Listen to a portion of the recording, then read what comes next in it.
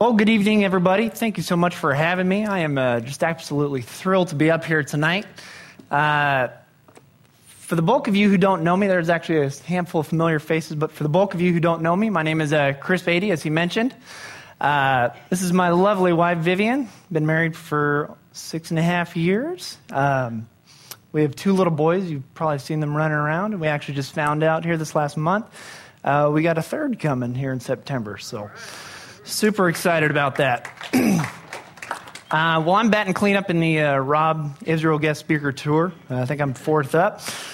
And my parents are up here in the front row, and they made the trip out, and thrilled to have them. A little bit of background on myself. I grew up in Simi Valley. Went to Christian school all growing up. Grace Brethren, K through 12.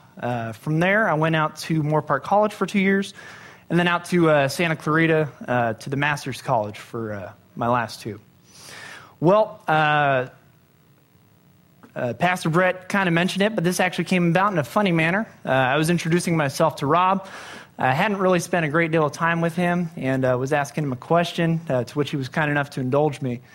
Well, at the end of that conversation, instead of following up with, Chris, thanks, it's nice to meet you, go on your way, he says, hey, do you want to speak? Well, you can imagine my surprise. I felt a little bit like a Looney Tunes character. I think my jaw hit the floor. And in my surprised state, I must have said yes, because here I am tonight. Let's see here. So I took a look. I was trying to figure out what topic I was going to speak on tonight. And as some of you guys are aware, there's a holiday coming up this week. No, I'm not referring to that cheesy Hallmark holiday this Saturday. Honey, I didn't mean that. We're doing stuff. No, I'm referring to President's Day. This is, after all, Calvary Chapel Godspeak, and I felt it was my duty as a member here to honor our country's great leaders. And so that's what we're going to do tonight. Before I get going too far, let's pray real quick. Our Father, thank you so much for just this opportunity and this evening, and just so excited to be here, Lord. Pray that you move through this message and inspire us. Inspire all of us to rise up and to lead and to learn from the example that's in front of us, Lord. I pray that I articulate your word in a clear manner, and just bless this evening. In your name, amen. Well, I used to be a voracious reader growing up. Loved fiction books. Used to read a lot of Tolkien. Loved Crichton and Clancy. Just was fascinated by them. I was even that kid that did all the assigned reading when we were in high school. I still love to push through a Grisham book here every now and then, but my fascination with fictional characters is actually giving way to real people. Recently I've read probably a handful of books on Abraham Lincoln, as well as a big one on George Washington. I'm actually hoping to get through that Louis Zamperini one here soon. And I love to read. It's harder to do now with kids. Every time I sit down with a book, they're usually pulling on my legs and stealing my time. I love it. It's just hard to read now. While I was prepping for this sermon tonight, I ran across an interesting quote, and I think it's applicable, and it's from our 33rd president, Harry Truman. And he says, readers of good books, particularly books of biography and history, are preparing themselves for leadership. Not all readers become leaders, but all leaders must be readers. Before I get going, there we go. Somewhere there's a computer teacher. Happy I figured that out. Well, the study of leadership is quickly becoming a passion of mine. I recently finished taking a graduate level course through my employer on leadership that was modeled after our Army's West Point Leadership Academy. It was an interesting class on several levels. And has really served to accelerate my interest in leadership. Did you guys know that leadership and the study of leadership is actually a $500 million industry in the United States? Everyone, companies, churches, etc., want to know how to do leadership. It's a huge topic. Everyone needs it. But how do we do it? We as Christians actually have incredible excerpts and examples in front of us. Would you all agree that the world is actually looking for leaders? We're constantly facing some crisis in one way or another. It can be seen on a macro level at the global and national stage. It can be seen in our state level and the politicians that we elect. We can see it in our professional lives at the workplace. This is where my interest was actually most piqued. We also see it in our children's schools and our classrooms. But are we, as Christians, members of this church, called to be leaders? Well, I hope you all answer that with a resounding yes, because that calling is not simply limited to pastors or elders or deacons or Bible study leaders, but also to parents, friends, and anyone else that someone might look up to. Leadership doesn't have to carry a formal title. We all have been given gifts within the body that are used to we've all been given gifts that are meant to edify the body. Therefore, it's not a stretch to say that each and every one of us is responsible to lead. So I guess the next question then is, if we are all called to lead, is what does it look like? I did some homework and found what was known as the strong natural leader model. This is the worldview on what to look for when you're trying to hire a CEO or that guy that's going to be in charge of your corporate boardroom. And here's, you can jot these down if you have pen and paper, 7 characteristics that the world would typically look for in a leader. They're a visionary. They're always looking towards the future and trying to plan. They're action-oriented. They're someone who comes up with ideas and implements them. They're courageous. They have a high risk tolerance, and they aren't simply managers. They're energetic. These are your type A personalities and tend to be more driven. They're egocentric. They believe in themselves, and they feel that they have all the answers. They like problems. They want to try and solve them. They have an intolerance of incompetence. They expect competency at every level, and they believe that they will elevate their organization to a level of excellence. And lastly, they believe themselves to be indispensable. They think that without them there, the whole house of cards is going to crumble. So we have these 7 qualities that the world tends to look for in a leader. But if you wanted to know what the Bible had to say about leadership, where would you go? And what does it say? What leadership lessons, can we glean from the Bible, and how do we apply them? I hope that by the end of this evening, you know where to go and you know how to apply them. Well, we can look in the Old Testament, and we have leadership lessons from Moses. He led the nation of Israel, some 2.5 strong, for 40 years, with varying degrees of success. His father-in-law, Jethro, helped him in a major way by teaching him how to delegate, as well as teaching him the informal concept of span of control. We can look at David. He was known as a man after God's own heart. He was the 2nd king of Judah. He did many good things, but for every positive leadership moment that he has, he seems to follow it up with a bonehead move. Now we could look to the New Testament, and we could point to Christ as being the leader. He took a ragtag group of 12 men, and he leads them. He changes the course of history through his actions. He modeled leadership and trained up his disciples to go out into the world after he leaves. He speaks confidently before the rulers and the authorities of his day. And he also had a firm grasp on Scripture, and he knew how to apply it to combat his enemies. He clearly led by example. But if we wanted to find a Christian model, somebody that we could point to as possessing leadership qualities, well, there may not be a more ideal person than Paul. He was an educated man, to be sure. But he identifies himself as an apostle, but the apostles didn't necessarily readily identify with him. By all accounts, he was a diminutive man, short in nature, hunched over, blinding, and likely badly scarred from the repeated attempts to stone him. And yet, there is no doubt that Paul is a leader. And I don't think that there's anywhere better to see that than Acts 27. So if you have your Bibles, go ahead and turn there.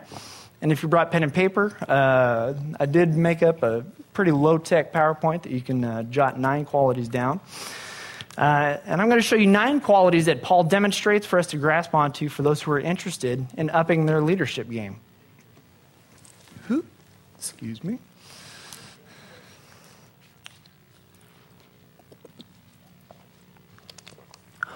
All right, Acts 27. Well, Paul had actually, let me give you a background first. Paul had actually just come back from his 3rd missionary journey.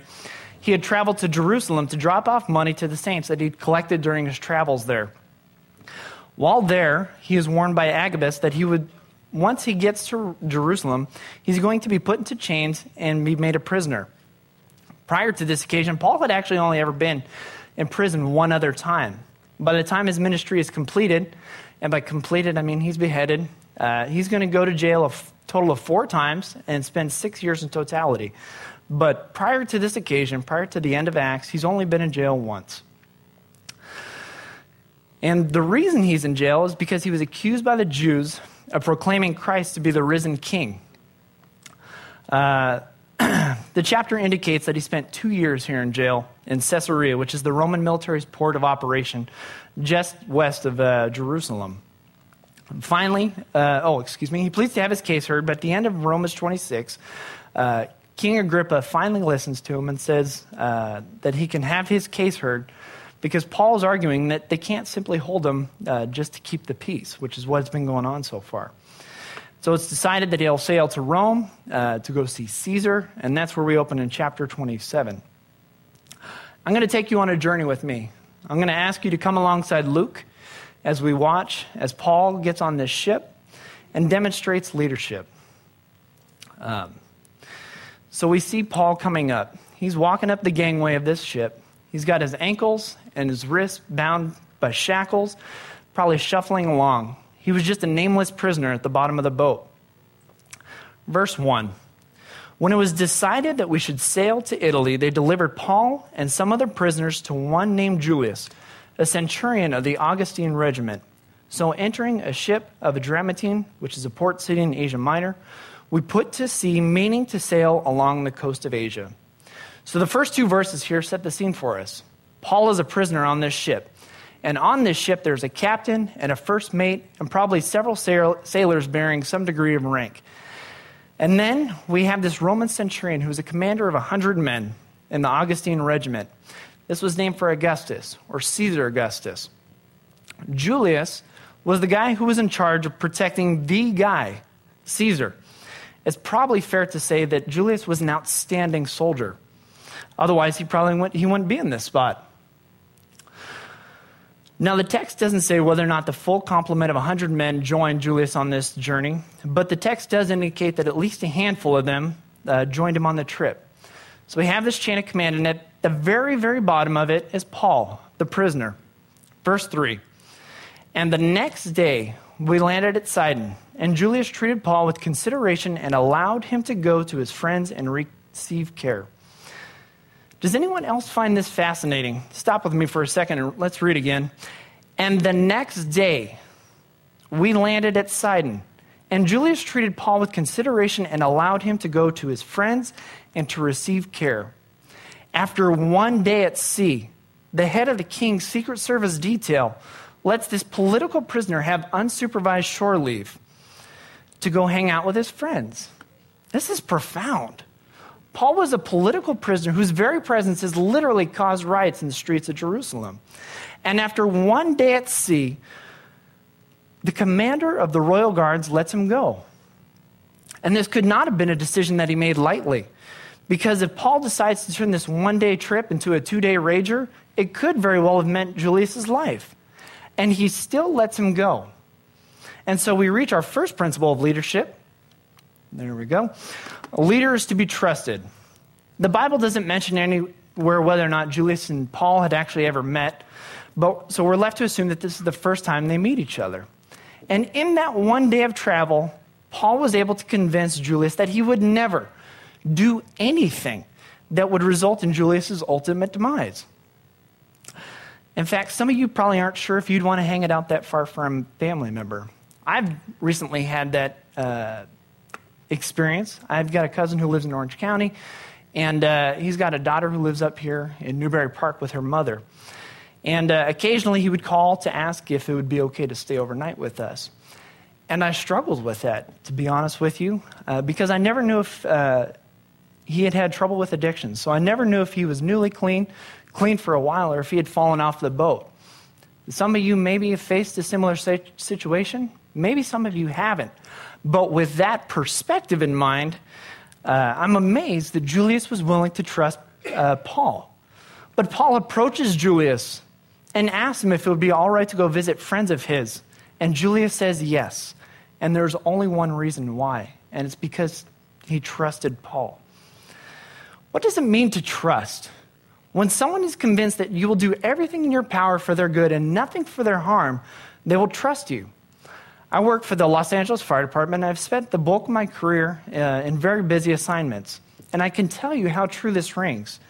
I've worked for supervisors or captains that have had the credibility to send me into harm's way, and I go, even when it seems hairy.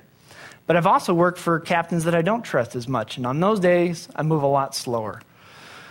When people are convinced that you will do everything in your power for their good and nothing for their harm, they will trust you. When this centurion was convinced that Paul had his best interest in heart, he lets him go. Paul had gained their trust. This is where all leadership starts. Gain their trust. A leader is able to convince everybody around them that it is their best interest that most concern them. And we see that Paul does come back. Julius's trust in Paul is validated here and then reaffirmed later in the chapter. Folks, if you miss all my other points tonight, but get this, if you want to be a leader in whatever your faculty in life is, show others that you can be trusted. Because someone who cannot be trusted, who cares only about their own personal interests, is no leader at all. The second characteristic of leadership that we'll see tonight is initiative. Leaders take the initiative. You can recognize leaders based on this one quality alone. Has anyone actually ever met someone who's bristling with initiative, who's not a leader or on the verge of becoming one? It's doubtful. Let's pick up again here in verse 4.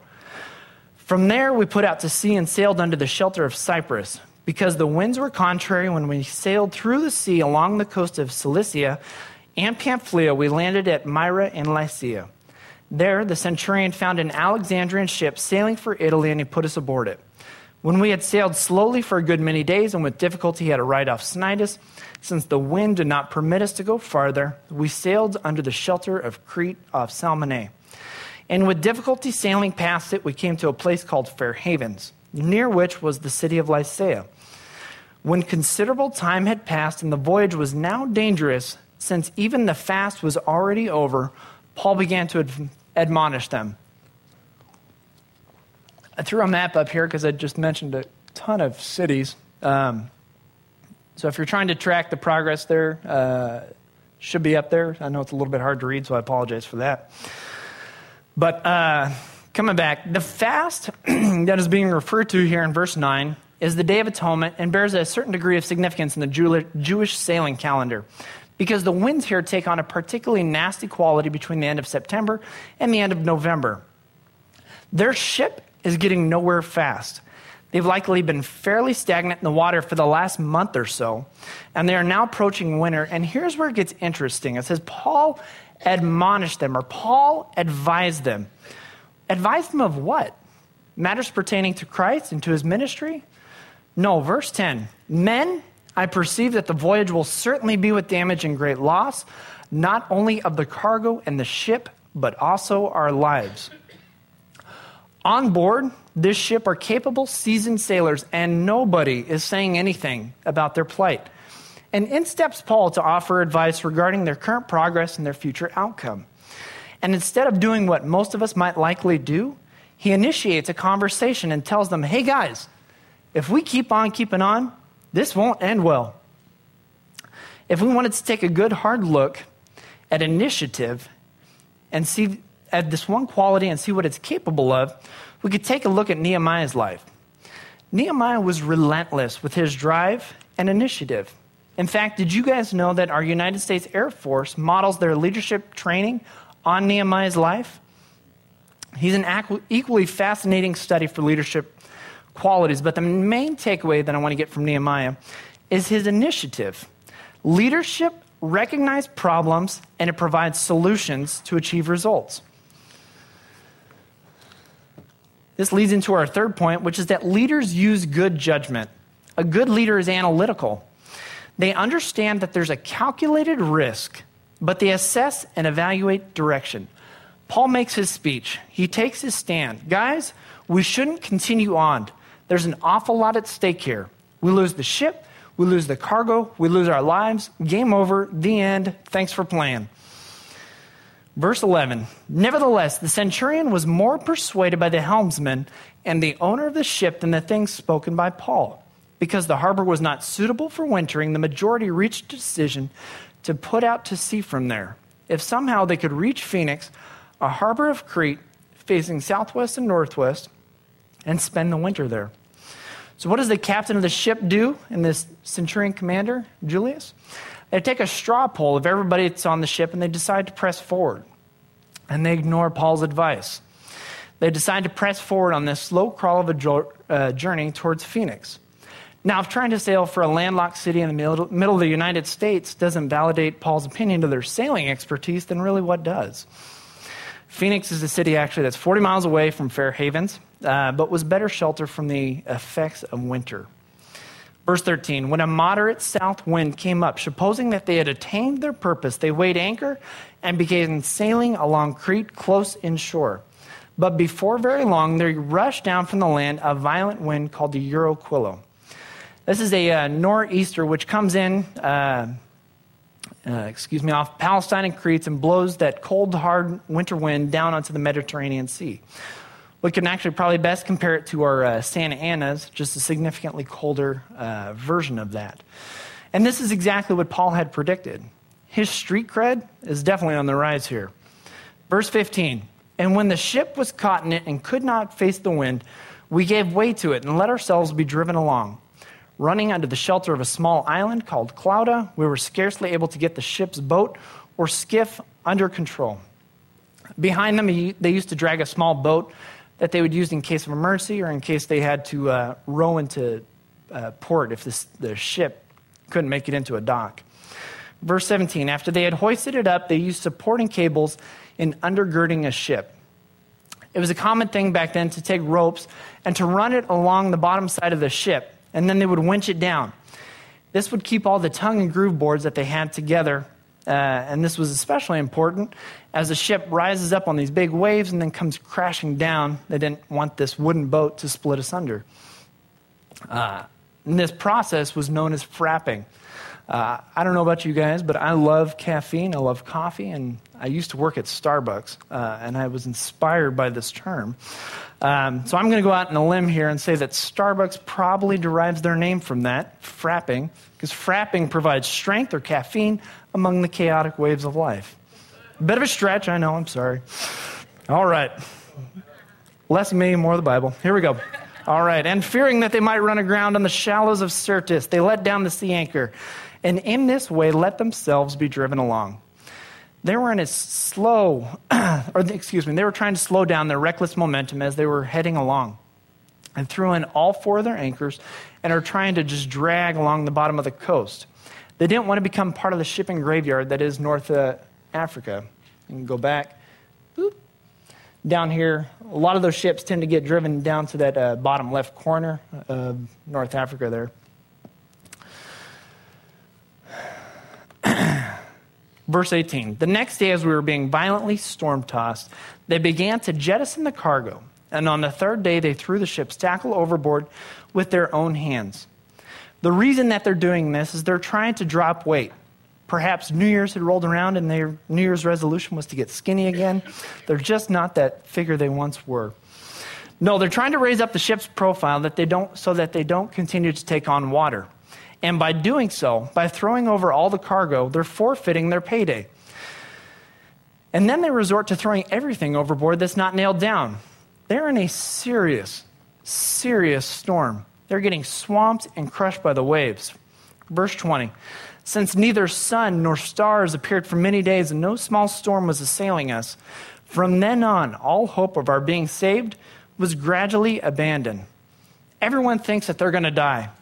Remember, Paul had told them as much if they continued on their journey. And now they have realized the errors and the totality of their actions.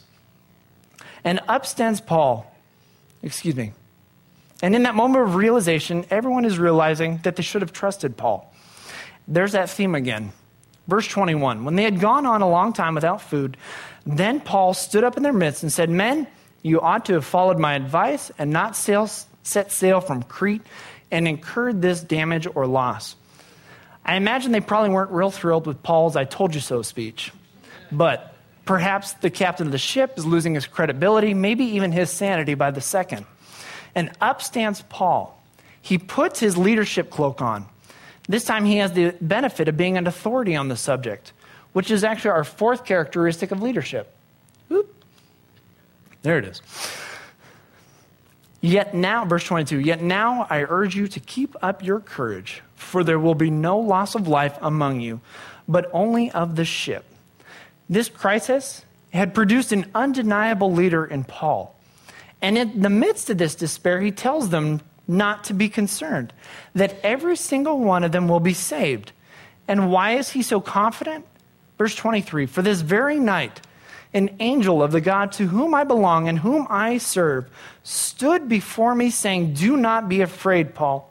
You must stand before Caesar, and behold, God has granted you all those who are sailing with you. He understands what's at hand. He understands his capabilities. And in the case of the Apostle Paul, he has a word from God.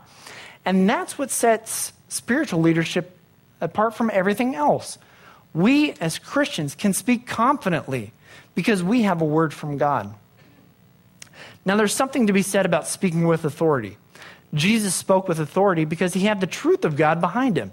He spoke with authority when he cast out the demons.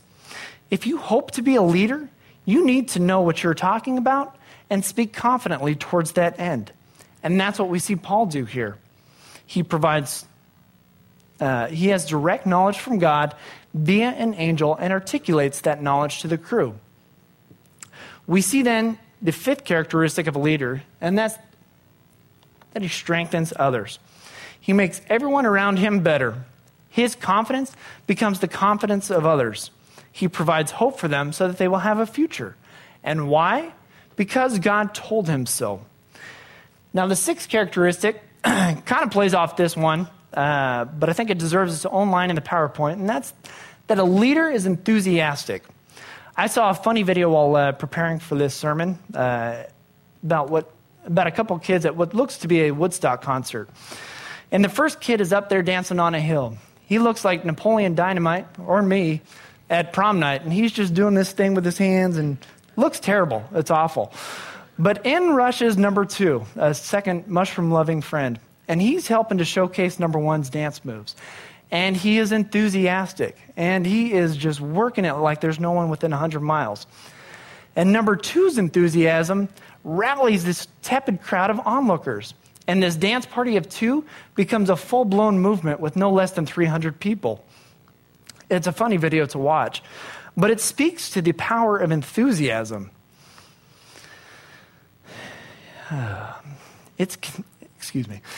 Enthusiasm is contagious when it's applied correctly. You cannot be a good leader and be a pessimist. These types of people suck the life out of their followers, and this group becomes passive and inactive. Don't be a pessimist. Paul was incredibly enthusiastic.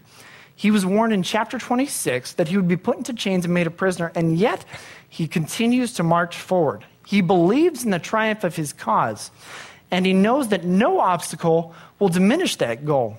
2 Corinthians 2:14 says that God causes us always to triumph in Christ. Be enthusiastic. If God is for us, then who can be against us? Number 7 is that a leader never compromises. They never compromise on their absolutes. Picking up again in verse 26. But we must run aground in a certain island. But when the 14th night came, as we were being driven about in the Adriatic Sea about midnight, the sailors began to surmise that they were approaching some land. They took some soundings and found it to be 20 fathoms, and a little further on, they took another sounding and found it to be 15 fathoms. Fearing that we might run aground somewhere in the rocks, they cast 4 anchors from the stern and wished for daybreak. But as the sailors were trying to escape from the ship and had let down the ship's boat into the sea, on the pretense of intending to lay out anchors from the bow, Paul says to the centurion and to the soldiers, "Unless these men remain on the ship, you yourselves cannot be saved."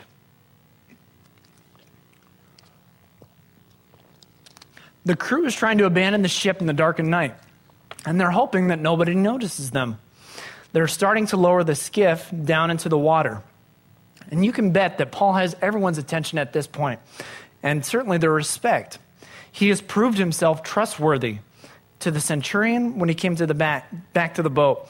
He proves himself trustworthy to the crew when the prediction played itself out correctly. And now he has predicted that they will all live, but that the ship will be lost. So far, everyone has survived this catastrophic storm that got them to this point, and they are rapidly approaching the demise of the ship. I think it's safe to say that Paul is nailing it in the prediction department.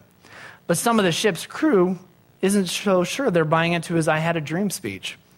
They have a different idea, but they're found out. And Paul has an absolute, and the absolute is this: God is going to get all the glory for this. He's going to spare all the lives, or he's going to spare none of them. It was that simple. There would be no compromising on God's and Paul's absolutes.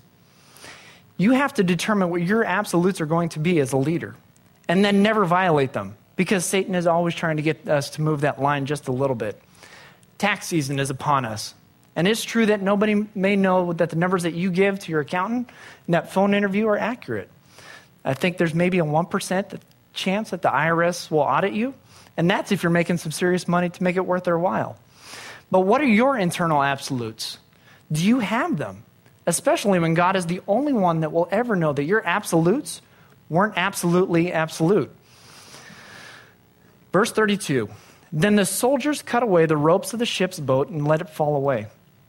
Until the day was about to dawn, Paul was encouraging them all to take food, saying, today is the 14th day that you have been constantly watching and going without eating, having taken nothing. Therefore, I encourage you to take some food, for this is for your preservation, for not a hair from the head of any of you will perish. The eighth principle for leaders is to focus on objectives and not obstacles. I can't imagine going 14 days without food. There was probably a good amount of food that was either washed overboard or thrown overboard when they were jettisoning all the cargo. They may have also been terribly seasick and really not in the mood to take food. But 14 days is a long time. Heck, 14 hours is a long time. He tells them all to cheer up. The end is near. Eat up so you can make the swim and make use of the food that is still left, because at the end of this, there's not going to be any food. There's not going to be a ship. You're all going to be saved, and everything left on this ship is going to be at the bottom of the sea. So the ninth principle, come back. All right, we don't need it. All right, I'll explain it. The last principle of leadership is that a leader leads by example. And that's our ninth and final point. Verse 35, and when he had said these things, he took bread, gave thanks to God in the presence of them all, and when he had broken it off, he began to eat. Then they were all encouraged, and they also took food for themselves. He leads by example. Although, to be fair, I can't imagine that it took a whole lot of encouragement to tell the guys who hadn't eaten for 14 days to break food. All right, we're going to push hard. We're almost done. Verse 36, all of them were encouraged, and they themselves also took food. All of us in the ship were 276 persons. When they had eaten enough, they began to lighten the ship by throwing out the wheat into the sea. When day came, they could not recognize the land, but they did observe a bay with a beach, and they resolved to drive the ship into it if they could. And casting off the anchors, they left them in the sea, while at the same time they were loosening the ropes of the rudders and hoisting the foresail to the wind. They're all making a run for the beach. Verse 41, but striking a reef where two seas met, they ran the vessel aground, and the prow struck fast and remained immovable, but the stern began to be broken up by the force of the waves. They've likely driven the ship into a giant sandbar, and waves from both seas are now crashing into it and starting to break up the boat. Verse 42, the soldiers' plan was to kill the prisoners so that none of them would swim away and escape. But the centurion, wanting to bring Paul safely through, kept them from their intention. After all that they've been through and survived, they still wanted to kill all the prisoners. But Julius intervenes. Killing all of the prisoners would have included killing Paul. And you can imagine that Julius was a little bit leery of doing that. and killing Paul, this guy who has conversations with angels of the Most High God. Last verse. And Julius commanded those who could swim should jump overboard first and get to land, and the rest should follow, some on planks and others on various things from the ship. And so it happened that they were all brought safely to land. I suppose the last thing you could say about a leader is that he succeeds. What an awesome biblical example of leadership. A leader is to be trusted. They show initiative. They use good judgment. They speak with authority. They strengthen others. They're enthusiastic and optimistic. They never compromise on their absolutes. They focus on objectives, and they lead by example. Well, I hope that Paul's example of leadership can help transform the way we think about ourselves and our biblical responsibility as well to lead. Each and every one of us is called to lead. Look for those opportunities and rise up and be like Paul. Thank you so much for your time. Let me close this out with prayer and we'll take off. Dear Lord, thank you so much for just a wonderful evening and a chance to be up here and just go through your word. What a just treasure it's been to prepare for this sermon, and thank you so much. I pray that this sermon and your words and leadership has touched someone here. Help us to all be better leaders in our lives, in our workplace, with our family, with friends. Just help us to be like Paul, Lord. Thank you so much for the examples that are in front of us, and help us to apply them. In your name we pray. Amen.